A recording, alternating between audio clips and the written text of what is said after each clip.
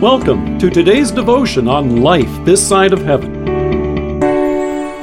The Word of God from Matthew chapter 14, verse 27. Immediately Jesus spoke to them, saying, "Take heart, it is I. Do not be afraid." You're all wet. That's usually not a great thing to hear. The phrase means you're mistaken, misguided, foolish. It's the kind of phrase that probably ran through the disciples' minds this night on the Sea of Galilee. Shortly after feeding the 5,000, we hear, Jesus made the disciples get into the boat and go on ahead of him to the other side while he dismissed the crowd. After he had dismissed them, he went up on a mountainside by himself to pray. He goes on to say, when evening came, he was there alone, but the boat was already a considerable distance from land, buffeted by the waves, because the wind was against it. During the fourth watch of the night, Jesus went out to them, walking on the lake. All that rowing had left the disciples spent, and now in their exhaustion they squint their eyes and see someone coming.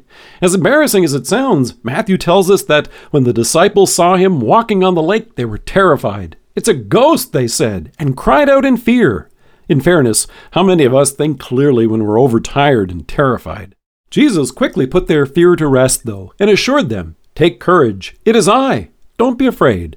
Trembling, Peter replied, "Lord, if it's you, tell me to come to you on the water." And here's where we usually pile onto Peter as impetuous and impulsive. We shake our heads and think to ourselves, "Oh, that's foolish. He's all wet." But Jesus said, "Come." And in faith, that's exactly what Peter did. Consider that for a moment. 12 men have walked on the moon, but there are only 2 who have ever walked on water. Matthew says that after hearing this, Peter got down out of the boat, walked on the water, and came toward Jesus. Things were going remarkably well, right up until that moment he took his eyes off our Savior. Matthew says, when he saw the wind, he was afraid, and beginning to sink, cried out, "Lord, save me." Here's the point where it's tempting to nod our heads and think, "Yup, see that? He's all wet." But if you notice, Jesus didn't scold Peter. He reached down, pulled him up, and asked him simply, "Why did you doubt?" In other words, when Jesus said, "Come," Peter never had any reason to be afraid. Now consider our Savior's call to you and me. Jesus said, "If anyone would come after me, he must deny himself and take up his cross and follow me." This is no stroll on calm water. Things can get pretty choppy in this life. Financial setbacks, health struggles, family difficulties, and more. There are more than a few times when you and I are terrified and cry out to him in fear. And someone who doesn't know Jesus may look at us and say, "You're all wet."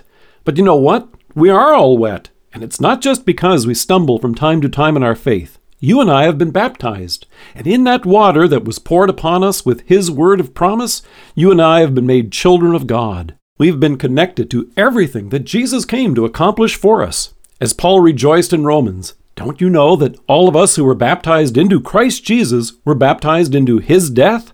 We were therefore buried with him through baptism into death, in order that just as Christ was raised from the dead through the glory of the Father, we too may live a new life. When you were baptized, God connected you to everything Jesus accomplished on the cross on Good Friday. The blood he shed that day was for you. He had you in mind personally. Through faith, you and I have forgiveness of sins in him, everlasting life this very day, and the sure and certain hope of the resurrection. That's Jesus, who has invited you and me to come and follow him over the waves of this life and even through the darkness of death and the grave to the bright day of the resurrection ahead.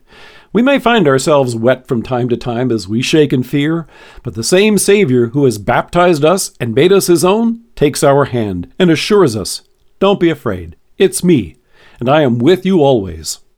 Let us pray. Loving Savior, thank you that when I'm frightened, your hand holds me fast. Amen. Thank you for joining us. If you are listening to us by podcast or on Alexa, we invite you to browse the resources that are available on our site at lifethissideofheaven.org. God bless you and have a great day.